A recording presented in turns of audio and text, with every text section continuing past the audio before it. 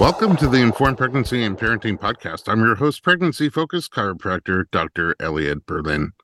My guest today is 38 weeks into her second pregnancy. Although she leads a fairly natural and health-oriented lifestyle, her first birth didn't go as naturally as she had imagined. Today, she'll be generously sharing insights from her first pregnancy and birth and giving us a glimpse into some of the unforeseen challenges she's faced during this current pregnancy. More than just anecdotes, these are lessons in strength, adaptability, and the ever-evolving plans for her impending birth. Traci Burks, welcome to the podcast. Hi, Dr. Glynn. Thank you for having me. Thank you for joining me. Thank you for coming and share your stories. Let's start at the beginning. Where are you from originally? I am from a small town in Alberta, Canada. And you don't have the accent. Yes, most people don't notice it. The odd word comes out, but usually no accent. Is it boot? Is it a boot? Not that one. Think sorry. Oh, sorry. Differently. Yeah. What about the last letter of the alphabet? I have been very Americanized. I say Z now. I know. And when I'm in Canada, I say Z. Oh, you're adaptable. Chameleon of the last letter. But you said bean. I've been in America. So the random word does come out. Okay. So where'd you meet your partner? We actually met in Las Vegas right after I had finished my master's degree. I went for just a fun vacation and met him at a pool party in Las Vegas. Wow. Okay. Back when that used to happen. Yeah. So master's in what? Human ecology. What does that mean in English or Canadian? It's the study of how we humans interact with our different environments. So there's different focuses. I focused kind of on the more localized environment, so family, parent-child, workplace, but you can go really broad and do more of like the political environment, economical environment. It's pretty broad. It's kind of like a strain of psychology in a way. It sounds like psychology. So after that, do people normally go into some sort of psychological practice? Most commonly, most of my peers went into counseling, therapy, social work, things like that. A lot go into sales as well. Because you understand what the person needs to overcome to make the purchase? I think there's a lot of psychology in sales, and that's kind of where my career path took me. Ah, interesting. Okay, so we'll get to that. Now, you're at this pool party in Vegas, but not living there. Not living there. I was there for 4 days. And was he living there? No, he was not living there either. He was just there for a fun weekend as well. Okay, so where were you each living? I was living in Canada. He was living here in Los Angeles. Ooh. It was kind of like love at first sight. We spot each other. And we end up hanging out together the whole rest of our trip. And then we both parted ways, kept in touch, and spoke every day. And I think it was like 3 weeks later, I actually flew out to see him and we started dating. And I don't think we spent more than 4 weeks apart. We did long distance for actually a long time, but we were together since we met in Vegas. It sounds like you started dating the first time you met. Pretty much, yeah. Yeah. And then how is that? It's an international long distance. Which part were you on? Eastern Canada, Western Canada? Westerns. It's kind of Midwest. Not terribly far away. No, it's like a 3-hour flight directly north. It was fun. It was a lot of fun at first. I was young and I traveled for work at the time, and so did he. So we would meet in different cities, or he would come to Canada, or I would come to LA as well. So it was a lot of fun. We did that for 4.5 years or 5 years. Yeah. No kidding. And then what changed? Well, we got engaged about 4.5 years in, and then I moved here to LA shortly after. Okay. And was the relationship, sounds like it was getting pretty serious with the engagement. Was kids something that you guys talked about? We both knew, we have a little bit of an age gap, so he's 11 years older than me, and we both knew that we wanted children. We didn't really go into details about exactly when or exactly how many. I think it was like 2 or 3 one day. It wasn't very specific. Okay. Until after we got married. And how long from that point of engagement till you got married? So we got engaged 4.5 years in. I moved here about 5 years into the relationship, and then we got married a year later. So we've been married, actually just had our 4-year anniversary last week. Congratulations. Thank you. So it's been 10 years together, 4 years married. And about to be 2 kids in. Yes. Okay. So I said in the intro that you live a fairly natural, health-oriented lifestyle. What does that mean to you? So I try to avoid taking, any medications or antibiotics whenever possible. I eat as natural and healthy as possible. I don't eat a lot of processed foods. I don't eat red meat. I'm mainly, as for protein, just eat chicken, fish, organic, and I try to do yoga, exercise, just in general. I'm not really crazy about it, but in general, try to live as natural as possible. And is that since an early age? What instilled that in you? Yeah, so I grew up in a very small town on an acreage, actually about 20 minutes from that town. The town had two stoplights, 1,000 people. My mom cooked everything from scratch. I think I had McDonald's for the first time when I was a teenager. So she would make all of her food, even like pizza. She would make her own pizza dough, pizza sauce. The cows for the meat would be like a cow that was butchered at a local butcher shop. Like everything was completely from scratch. So I think I kind of had that ingrained at a very young age. And then Wow. and then I always was just really into like health and fitness as well. So I kind of did my own research a little bit as I got older as well. And then when I moved off for college, kept up with it. I definitely did not get my mom's gene of cooking everything from scratch. I have a very busy life. So I wish I had time to do that. And I love when she comes to visit, but I order a lot of my food and purchase a lot of food, but I'm very cognizant of where it's coming from and how it's made. Feels like a very natural time to plug my wife's cookbook, Plated by Dr. Alyssa Berlin. The whole idea is cooking on a busy lifestyle, but still being able to cook fresh and healthy. Okay. Glad I did that. Your husband, is he of similar mind? Actually, pretty different, I think. So he grew up here in the US, he grew up on the East Coast and moved out to LA. He's a TV producer. He moved out here when he was 17. And I think he grew up eating a lot of like packaged foods, fast foods, that sort of thing. And he did not cook at all when we met. He still doesn't cook at all. Was like So the total very, opposite. Like when he was 18, he had his first Brussels sprout. yes, yeah, very different. Okay, so when you were pregnant, you continued that pretty healthy lifestyle with your first baby. What were your thoughts or plans, or how did you imagine birth would be? So I again wanted to try to keep everything as natural as possible. Starting from when I found out I was pregnant, I was really conscious of what I was putting in my body and exercise and things like that. Although the first trimester was really rough for me, so it was at that point kind of whatever I could get to stay down. A lot of nausea? Yes, nausea and vomiting for the first, I think it was about 14 weeks. Ugh. Yeah, nausea every day, vomiting like every other day, feeling like I couldn't drink water. So it was, which was tough. I love drinking water. I drink a lot of water normally, but when I'm pregnant, it's a struggle for me. And I'm not usually like a juice drinker or sugary drinks, but the first half of my pregnancies, I do have to drink like other beverages just to stay hydrated. Did you pick up any tips over the two pregnancies on like how to mitigate some of that nasty feeling? Yeah, so I found what worked best for me was eating first thing in the morning. Like, the second I got up, I would have some crackers or something with carbs. And then also protein really helped as well, but just not letting my stomach be completely empty.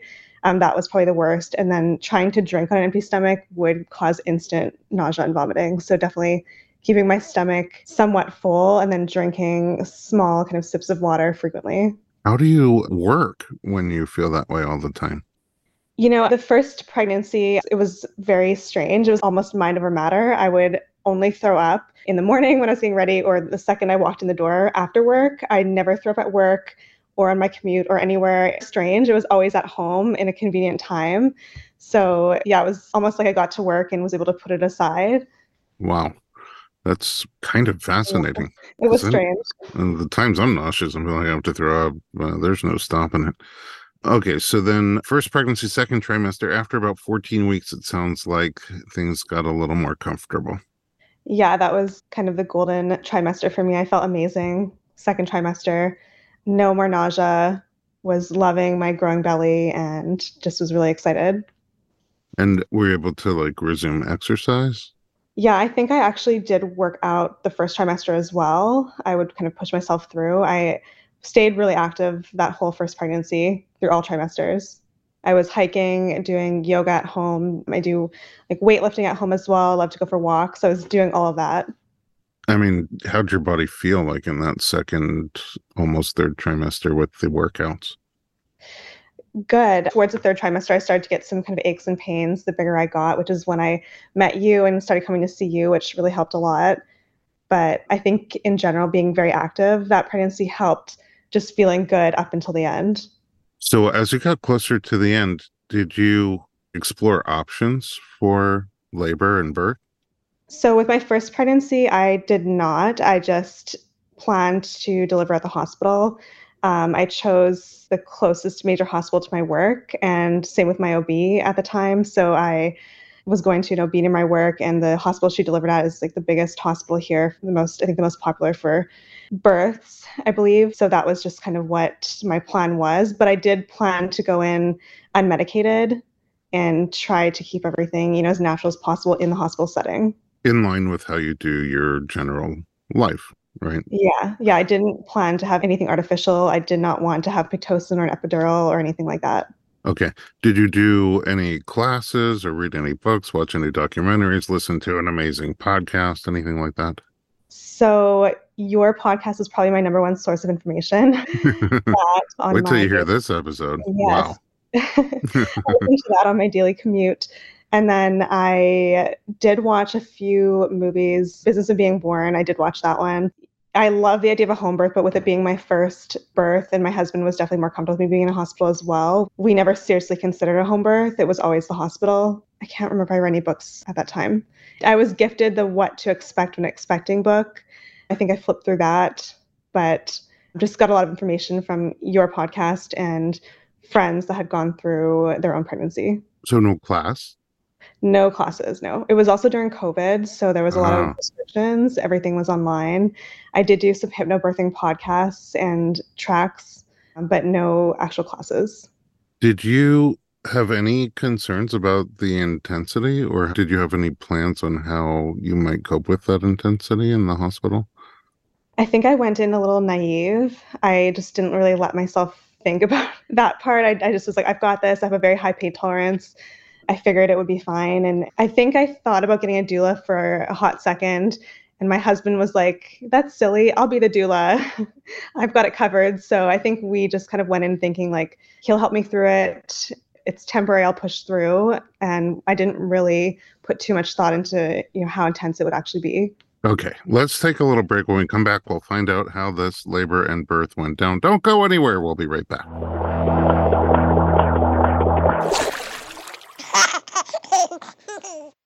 Hey everyone, it's Dr. Berlin, and I want to talk to you about something that is close to my heart. Literally, omega-3. It's a crucial nutrient that's sadly overlooked.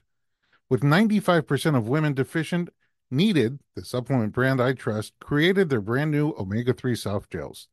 Designed by perinatal experts, they support you and your baby's well-being from fertility to pregnancy and beyond.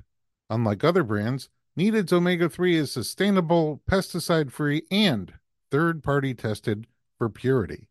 Plus, my favorite, it has a milder taste and smell, perfect for sensitive mamas.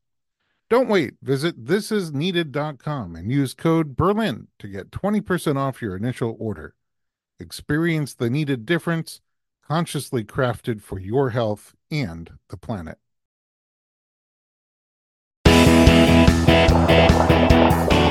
Welcome back. We're talking to Traci Burk, pregnant, 38 weeks into her second pregnancy. We just found out the first birth.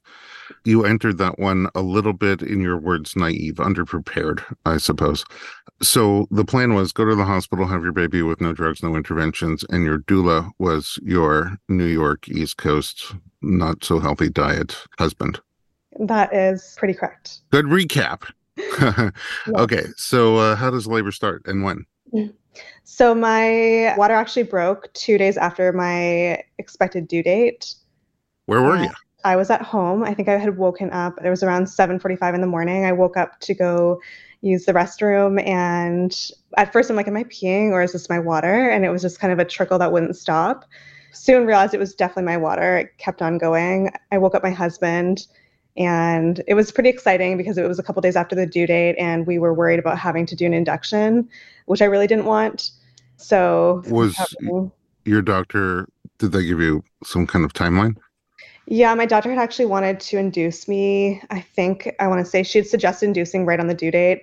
I really didn't want to do that. So we kind of came to a middle ground, and I had induction actually scheduled for 41 weeks plus 1 day. Okay, so you're just a few days away from that. 40 Almost a week away from that. Yeah. But I was kind of doing everything I could at that. Not everything I could, but my husband was giving me deep tissue massages. I was doing a lot of walking. I think the night before I actually tried the breast pump to get things going, bouncing on the ball, eating all the dates, the raspberry tea, everything I could do to kind of get things started. Romance? Oh, yes, we tried that too. I honestly think what happened the night before was no romance that night. It was the deep tissue massage and the breast pump, I think, is probably what The might have winning gotten things combination? started. Yes.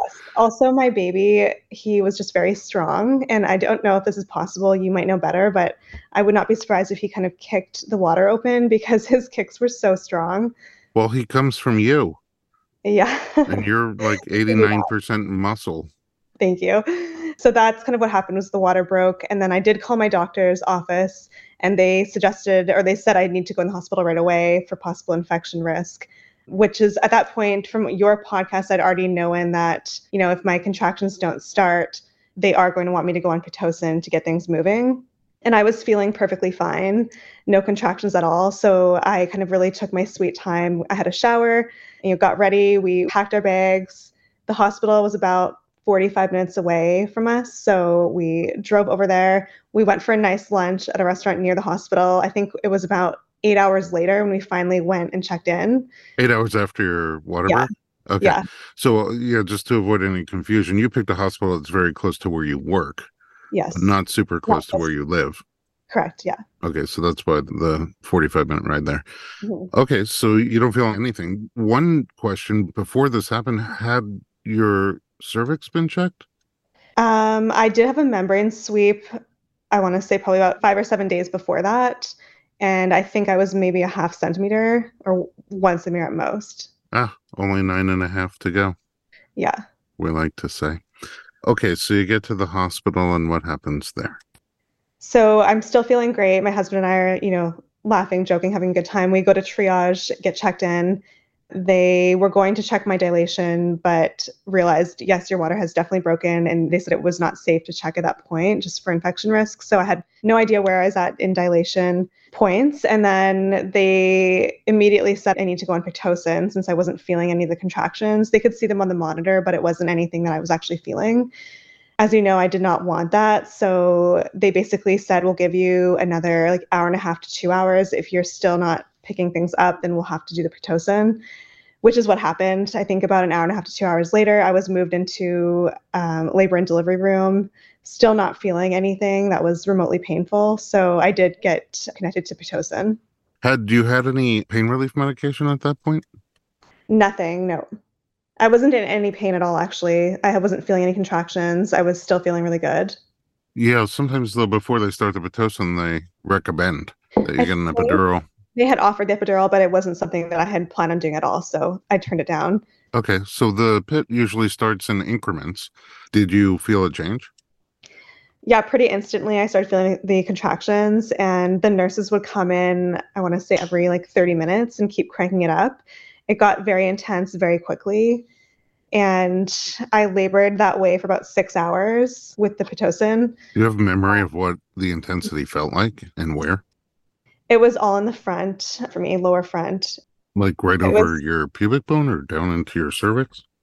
I wouldn't say that low. It was kind of just all my entire uterus, like my entire front abdomen, The uh, lower belly. lower belly. Yeah, no back labor, but yeah, and it kept getting more and more intense. And my contractions were over a minute long, coming like every minute. It was like I would barely catch my breath, and they would keep on coming. At that time, do you remember if there was anything that helped you stay calm or sort of mitigate the intensity or the pain?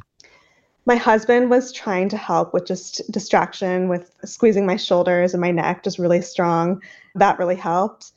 We didn't really know a lot about the hip squeezes, so we didn't try that. So he was mainly focusing on my neck and shoulders, which is where I naturally carry a lot of tension. I think it definitely helped. And I was trying to focus on my breath and remain calm. But when I look back, I know I was really kind of tensing up and letting it kind of get to me. And they would come in every hour or two or every 30 minutes offering the epidural. And the more they would come in, the more tempting it sounded, the worse things got. So eventually, about 6 hours in, I think that was when the first time they came in and said, okay, we're going to check where you're at.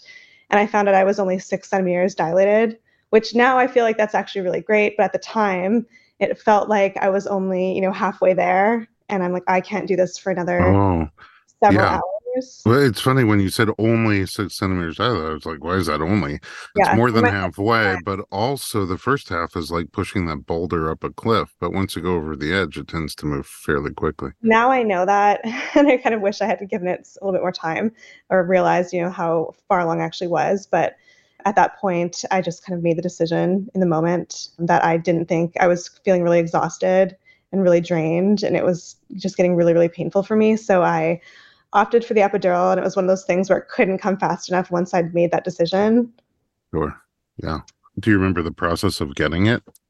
Yes, I want to say it probably took about half an hour for the anesthesiologist to come. He had me sit on the edge of the bed and kind of curl into a ball as tightly as I could. And then I think it was in between contractions. I honestly didn't even feel the needle. I know a lot of people are scared about that, but nothing compares to the contractions. So that was kind of a breeze getting the actual epidural. Okay. They inject you with numbing medication first before they put in that bigger needle. And then they numb the path all the way from the surface down to as deep as the needle needs to go. So once it goes in, people don't usually feel much. Yeah. Okay. So did it have the desired effect? It did, yeah. So pretty quickly, I pretty much took most of the pain away. I could feel a little bit of pressure and I could tell when I was contracting, but it did take most of the pain away. I was able to sleep. Both my husband and I were able to get a few hours of sleep in. At this point, it was like 1 a.m. So we did get some sleep in. And then my actual OB ended up being out of town that weekend. So there was Dr. Goldberg was actually the one on call. He was a little Dr. J. angel. Yeah, he was amazing. So he was our doctor on staff and he came in and had met with us. And then the nurses had came and checked me again, I want to say at 7 a.m, found out I was 10 centimeters, called him. He kind of casually strolled in and was like, let's get this baby delivered. And everything went really smoothly from there. The pushing was only, I want to say 40 minutes. Okay. And were you able to feel it? Did they tone down the epidural? I wish it had been toned down a little bit more. I could kind of feel a little bit of pressure, but I would say like I was completely paralyzed from the waist down. Like I really couldn't move my legs at all. And it was really not a lot of feeling. It sounds like you wanted to be more in it. Yeah. I mean, I guess I can't complain with everything went very smoothly. The pushing was, yeah, 40 minutes, no tearing, no complications, aside from having to get the Pitocin and the epidural, which I had not really wanted at all. Everything did go smoothly from there. How was your recovery? Recovery was actually really great. It did take a while for me to be able to feel like I could walk, like a few hours after the epidural. And the recovery room was tiny, but we were there for 2 days. Our son had a little bit of jaundice, so he was under the lights at the hospital for a couple of days. And I felt great. I think it really helped with, the exercise and everything I'd been doing beforehand. Yeah, I mean, fit people recover obviously better, and you're And very no fit. tearing as well, which was really a blessing Oh, too. that's amazing. Yeah. And I think postpartum wise, like I had my parents had flown in from Canada. My husband actually took a few months off from any work. So it was kind of like a blissful postpartum period. And how was breastfeeding for you? In the hospital, it was actually really stressful. He wasn't really getting a good latch. We couldn't figure out why.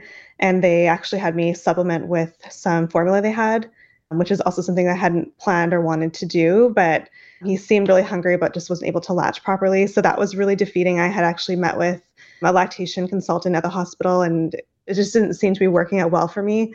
But the second we got home, my milk came in and everything changed. And we actually had a really great breastfeeding journey for 11 months. We breastfed until he kind of self-weaned. Oh, amazing. Is there, looking back at that hospital experience with the breastfeeding, is there anything you learned from it that you would do differently this time? I don't know what it was that was causing him to not feed properly at the hospital. But honestly, the second we got home, everything changed. Maybe it was just like the environment. Maybe I was feeling too stressed or there was just too much going on there. And we came home and it was very quiet and peaceful. I don't know what it was.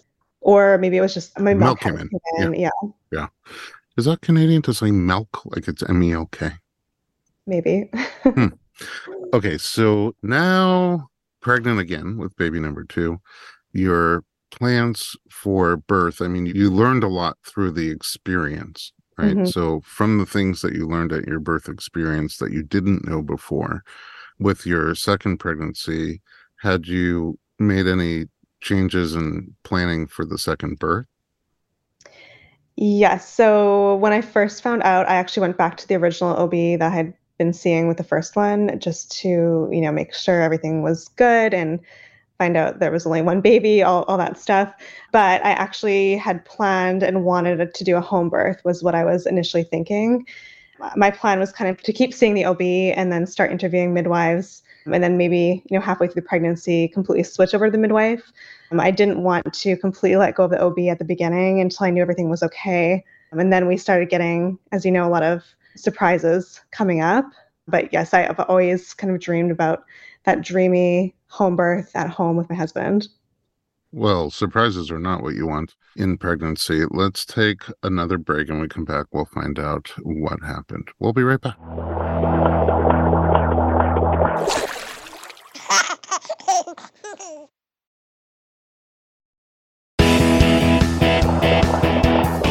Welcome back. We're talking to a very pregnant Traci Burk. Okay, so second pregnancy, you're like, okay, now I get it. I want to deliver this baby at home. I want to feel it. I want to be in it. I want the more intimate setting. Mhm. But you're holding on to an OB for the first half of the pregnancy, and then surprises happened. What happened? So I had the NIP test done at around 10 or 11 weeks, which checks for the most common chromosomal disorders. I think there's about 12 disorders it checks for, as well as the gender of the baby. And got surprising results back from that. My OB called me actually with bad news, basically. She asked if I was sitting and said that my test had came back as basically a possible positive for Turner syndrome, which is rare and severe chromosomal disorder that can only happen to female babies. So I found out that we were expecting a girl. Our first one was a boy. But the bad news was that it came back possibly having Turner's. She did tell me that there was a 50-50 chance that it was a false positive and that specific disorder has a fairly high chance of having a false positive. But it was devastating to hear. I Oh, was at work at the time. It was, really traumatic to hear that. wow. Well, also 50% chance of false positive. Hmm. I don't even know how to ingest that in the moment. Yeah. Does that sound amazing or does that sound awful? I mean, the news to me was awful, but I kind of hung on to the 50% that it's false 50%. positive. Okay, And so that, the NIP test is that NIPT that we can do non-invasive prenatal testing for a bunch of different things. And Turner syndrome is a sex chromosome disorder where a female baby only has one X chromosome instead of two. mhm. And there's no cure for it. Okay, so So then I you had actually to call your husband? Yeah, so before we got off the phone, I actually asked her what was like the worst case scenario. I had never heard of Turner syndrome. I didn't know what it was. She told me that if it was a true positive, that 1% of true Turner syndrome babies make it to birth, that they would typically end in miscarriage, and that she would recommend a medical termination, is what she had told me. Oh. Yes. And And then and how far along were you when you got this news? I think 11 weeks. Okay. So then you call your partner. Yeah, I called my husband. I didn't want him to stress as much, so I don't know if I maybe sugarcoated it a little bit for him, but told him, the good news and the bad news. Good news, we're having a girl. Told him the bad news, but also that it's a 50-50 chance that everything could be perfectly fine. The next step was that we see a fetal medicine specialist. So I think I got in to see this doctor less than a week later. He did an ultrasound and everything looked perfect on the ultrasound. He told me that he, strongly felt that I was one of those, people who was falling into the false positive, but we weren't able to do an actual diagnostic test until 16 weeks when we could do an amniocentesis. So we had about 6 or 7 weeks of really not knowing, but just hanging on to the hope that everything looks, good on the ultrasound and this does have a high chance of a false positive. That sounds Um, horrifying. yeah. The mind. How do you stay calm? It was really difficult. We didn't tell anyone at that point that we were pregnant, so none of my family or friends knew. And we decided we didn't want anyone to know until we knew that everything was healthy and safe either. So, yeah, it was a really challenging month and a half of waiting to find out. And we did have a couple of options from the fetal medicine specialist. We could do chorionic sampling. Oh Uh, yeah, CVS. yes, that was the one, which we could do sooner, but it wasn't as accurate, or we could wait for the amnio for the fluid test at 16 weeks.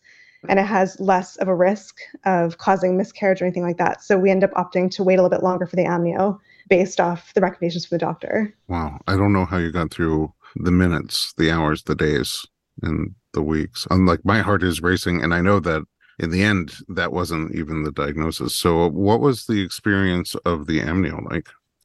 I wasn't too worried, but I did a lot of research beforehand. And the doctor that I was seeing, the specialist, was really calming and, kind of walked me through it. My husband came with me. He did an ultrasound to find out exactly where the baby was and make sure there was a good pocket of fluid away from the baby. There's no risk to the baby. He numbed my stomach. So basically, there's two options depending on where the baby is located. You can either go through your stomach or vaginally. Based off the position of my placenta and where the baby was, it was through the stomach, which I think is a preferred location anyways. So he had a good spot there. He kind of had the ultrasound tech pressing pretty hard with the ultrasound machine to make sure the baby stayed on the one side of my uterus.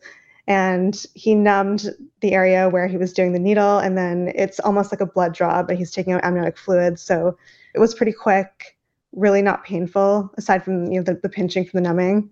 And they do recommend that you stay off your feet and rest and relax for the 24 hours after. And we didn't even talk about it, but how was your nausea, your first trimester symptoms the second time around? Oh, yes. So that was another ball game too. So I had really intense vomiting and nausea, much worse than first pregnancy.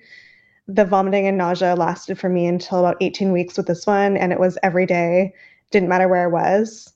I had a bucket in my car and mastered, driving down the freeway when having to throw up. So that was really rough. I did say at the beginning, resilient and vibrant, and now we can all see why. I mean, how you're feeling inside and how you're feeling outside, and on top of that, that you don't really take medication to numb it all is incredible. Okay, so you finally get the results. Yeah, so it took about 10 days for the true results to come back, and it came back. The baby was perfectly fine, no Turners for the baby. Okay, so now you're halfway through your pregnancy. Yes, yes. And is the plan still the same? Like, okay, fine, now I'm going to switch to a midwife and have a home birth? Yeah. So at this point, it was a huge relief. We announced to all of our family and friends, and we allowed ourselves to finally be excited. And the reason I hadn't actually started interviewing midwives or anything was because I didn't know what was going on with this possible diagnosis. So I started to allow myself to think about the upcoming labor and delivery. I started interviewing midwives and really going down the rabbit hole of, do I want to go to a birth center or be at home? What's the best option for me? I contacted a lot of different midwives and birth centers in the area. Okay. So I did find a couple of midwives I really liked. Everything was going well. I was kind of, about to make my decision and plan. And then I went in for a routine ultrasound with my OB. I think it was at 30 weeks. And she noticed that the bowels or the colon were brighter than normal. It's called an echogenic bowel, I believe. So she referred me back to the same fetal specialist that I thought I was done with. So I went in to see him. He was actually pretty dumbfounded. He'd never seen this before.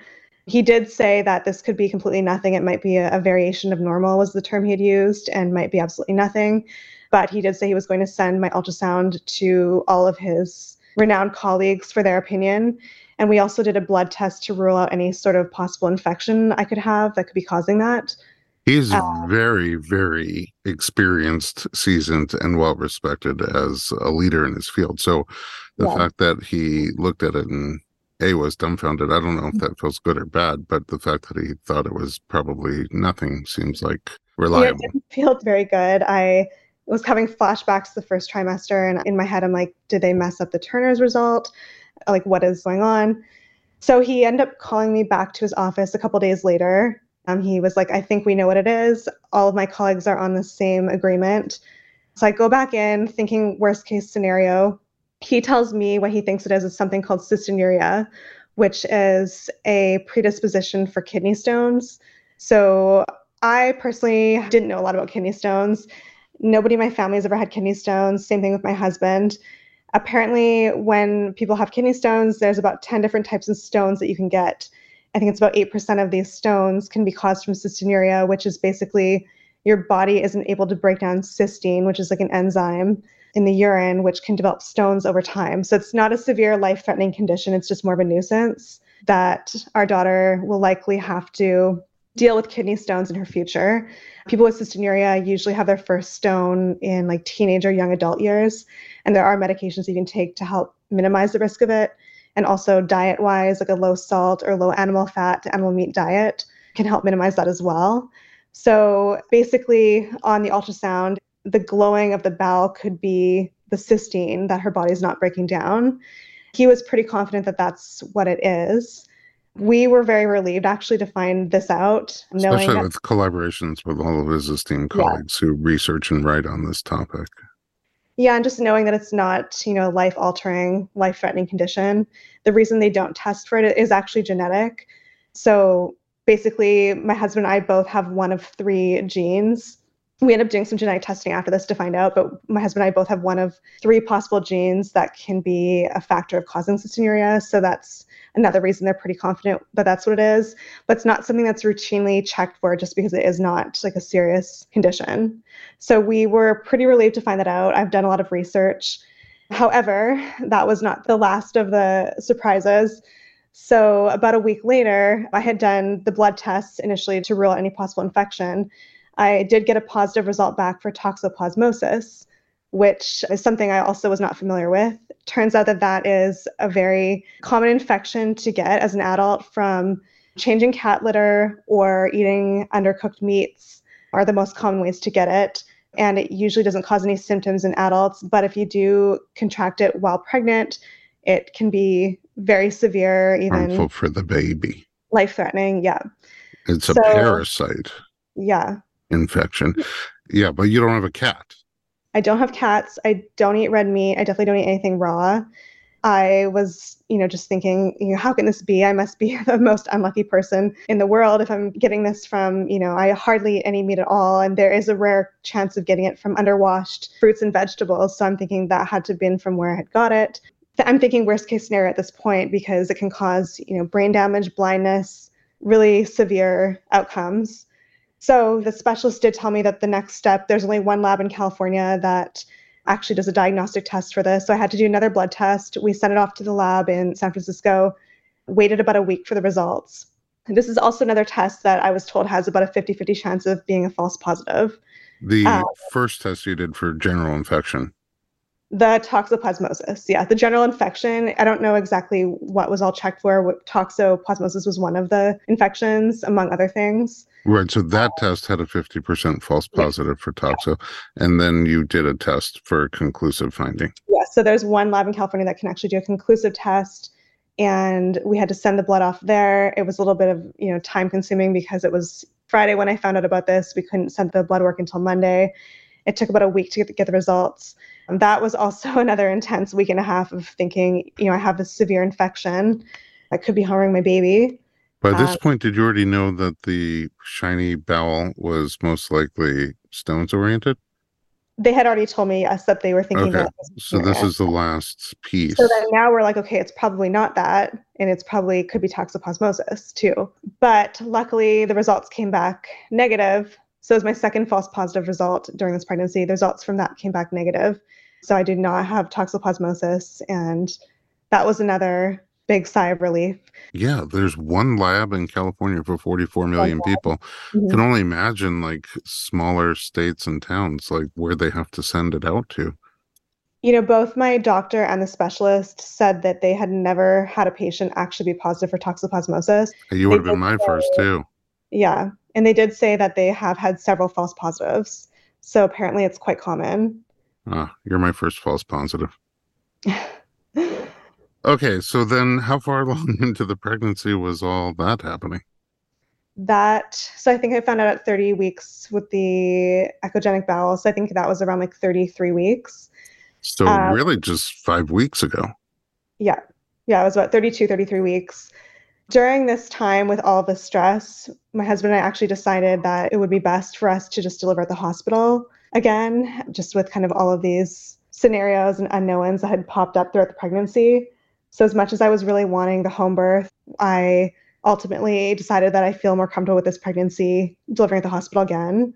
But I have some other plans to make it a little bit more in line with what I'm looking for. But we kind of kiboshed the home birth. The out of hospital birth. Yeah. So what are those plans look like? So we're delivering at the same hospital. I have the same OB, but I've hired an amazing doula who you actually recommended, Stacy. She's our doula, and I'm planning to go unmedicated and no Pitocin as natural as possible. And we're planning to create kind of the vibe and the environment to be as close to my home and a home birth as possible in the hospital. I have a lot more tools this time around to really hope that that can happen. We have two people now, your doula and your husband, giving different types of love and support and encouragement and, I don't know, helping you find your feeling safe and feeling empowered. What other tools? So different massage, the hip squeezes, different massage techniques is what Stacy and my husband are both planning to do. We have a playlist. We have different scents and essential oils we're using. She'll be bringing candles and lighting, just kind of really setting the environment. I feel like one big thing, what did you wear the first time? Were you in the hospital gown? I was in the hospital gown. So this time I am not planning to wear that. I have a different, well, I'm not planning to get the epidural. So I actually didn't order the hospital gown that has a little hole in the back. I have like a different kind of comfortable nightgown I'm planning to wear kind of for before and after. And then while I'm actually in labor, I'm planning to be in water, whether I get a room with a shower or a tub. So I'm probably planning to just wear a sports bra. Yeah, I find that athletic-y people, when you wear something that you would wear like to the gym, obviously not something super tight around your waist, but you catch yourself in the mirror and you see someone who's strong and healthy and vibrant and who can push herself physically and mentally versus when you see yourself in a hospital gown that is all the signs of I'm not well. I need help. I can't do things for myself. People have to do them for me. And that just makes a huge difference, like to your nervous system. Yeah, exactly. I think it's a lot of these little things that I'd kind of overlooked the first time that I think will help play a factor. We went over some exercises with like what my preferred kind of things are for all the five senses, what makes me feel safe and loved, and different things like that. I'm doing the hypnobirthing tracks again as well for just meditation, relaxation, and breathing. My OB is aware of my birth plan as well, and I'm actually planning to do no IV at all. So just not even having like that option of having the IV in and, That's getting the Pitocin. probably going to be a little bit of a struggle when you get to the nurses. Yeah. Just their comfort zone is for you to have Yeah. the IV. So you're saying not even a hep block? So my doctor did say that they will probably really try to push for the hep block, which is just when there's the port that is in, but you're not connected, right? Yeah. Yeah. But I'm going to try to turn that down as well. So we'll see what happens. But, worst Oh, a case little scenario, suspenseful cliffhanger here at the end. yes. But also you live far away still. Mhm. You still live where you lived and you're delivering where you delivered. So is there any thought on laboring someplace nearby the hospital before you actually go to the hospital? So my doula's recommended that we kind of wait until the contractions. Hopefully I have contractions at this time before my water breaks. But the plan is once they're about 5 minutes apart for about an hour or less, we're actually thinking it could be obviously a little bit quicker with this being my second baby. We're going to hop in the car and just meet her at the hospital and kind of get checked in and labor, kind of turn the labor and delivery room into my little cocoon. We have a plan of rotation through either the tub or the shower, the toilet and the bed. We're planning to kind of rotate through all those. And she is also going to make sure that we don't have anyone unnecessary in the room, that sort of thing, as minimal like intervention as possible. Even the monitoring, we're doing the wireless monitoring, hopefully. So that's something that hopefully they have it available. Yeah. I mean, they always have wireless monitoring, but the technology is not always, cooperating. But I don't know if I mentioned to you, like back in my doula days, in your scenario, we used to bring people to a hotel right across the street from the hospital and then just labor there in rooms that have a big tub and a shower and just, much more closely matched to your home setting than the hospital You did setting. mention that actually before, and that is an option. I guess it depends how quickly things are progressing. Like I feel like it's happening really quickly, then I probably will skip that. But if it feels like, things are going a little slow, then we're definitely going to consider that option. Womb service. Yes. Okay, well, I'm excited for you. I'm glad after all those crazy emotional hurdles and some physical hurdles that you sound amazing, you look great, and you seem very well prepped, learning a lot from your last experience and gracefully sharing it with us so other people can learn from it too. Any final thoughts before we talk to you again? I just think that this pregnancy has taught me that, nothing really, and last pregnancy too, labor and delivery, you can have a plan, but pregnancy can go very unexpected. And just like having the, love and support of your partner and, focusing on being optimistic and focusing on the best outcome is kind of what got me through these unexpected, false positives and unexpected results. And now I'm just looking forward to having the baby. Well, I'm sending you the juiciest of positive birth vibes. And I know that all the work that you've done, mind and body and otherwise, to get ready for this birth will pay off. And I look forward to talking to you on the other side in just a couple weeks, see how it all went down. Before we go, Traci, where can we find you online? So if anyone has any questions about anything, we talked about, I am on Instagram at Traci with an I, Traci.xoxo. Ah, that's why it was already taken. Traci.xoxo. Thanks again, Traci. And at home, thanks for Thank you listening so to the much. Informed Pregnancy podcast. If you'd like more pregnancy and parenting information, check out all the Informed Pregnancy media, the podcast, the blog, and the online streaming site at informedpregnancy.com.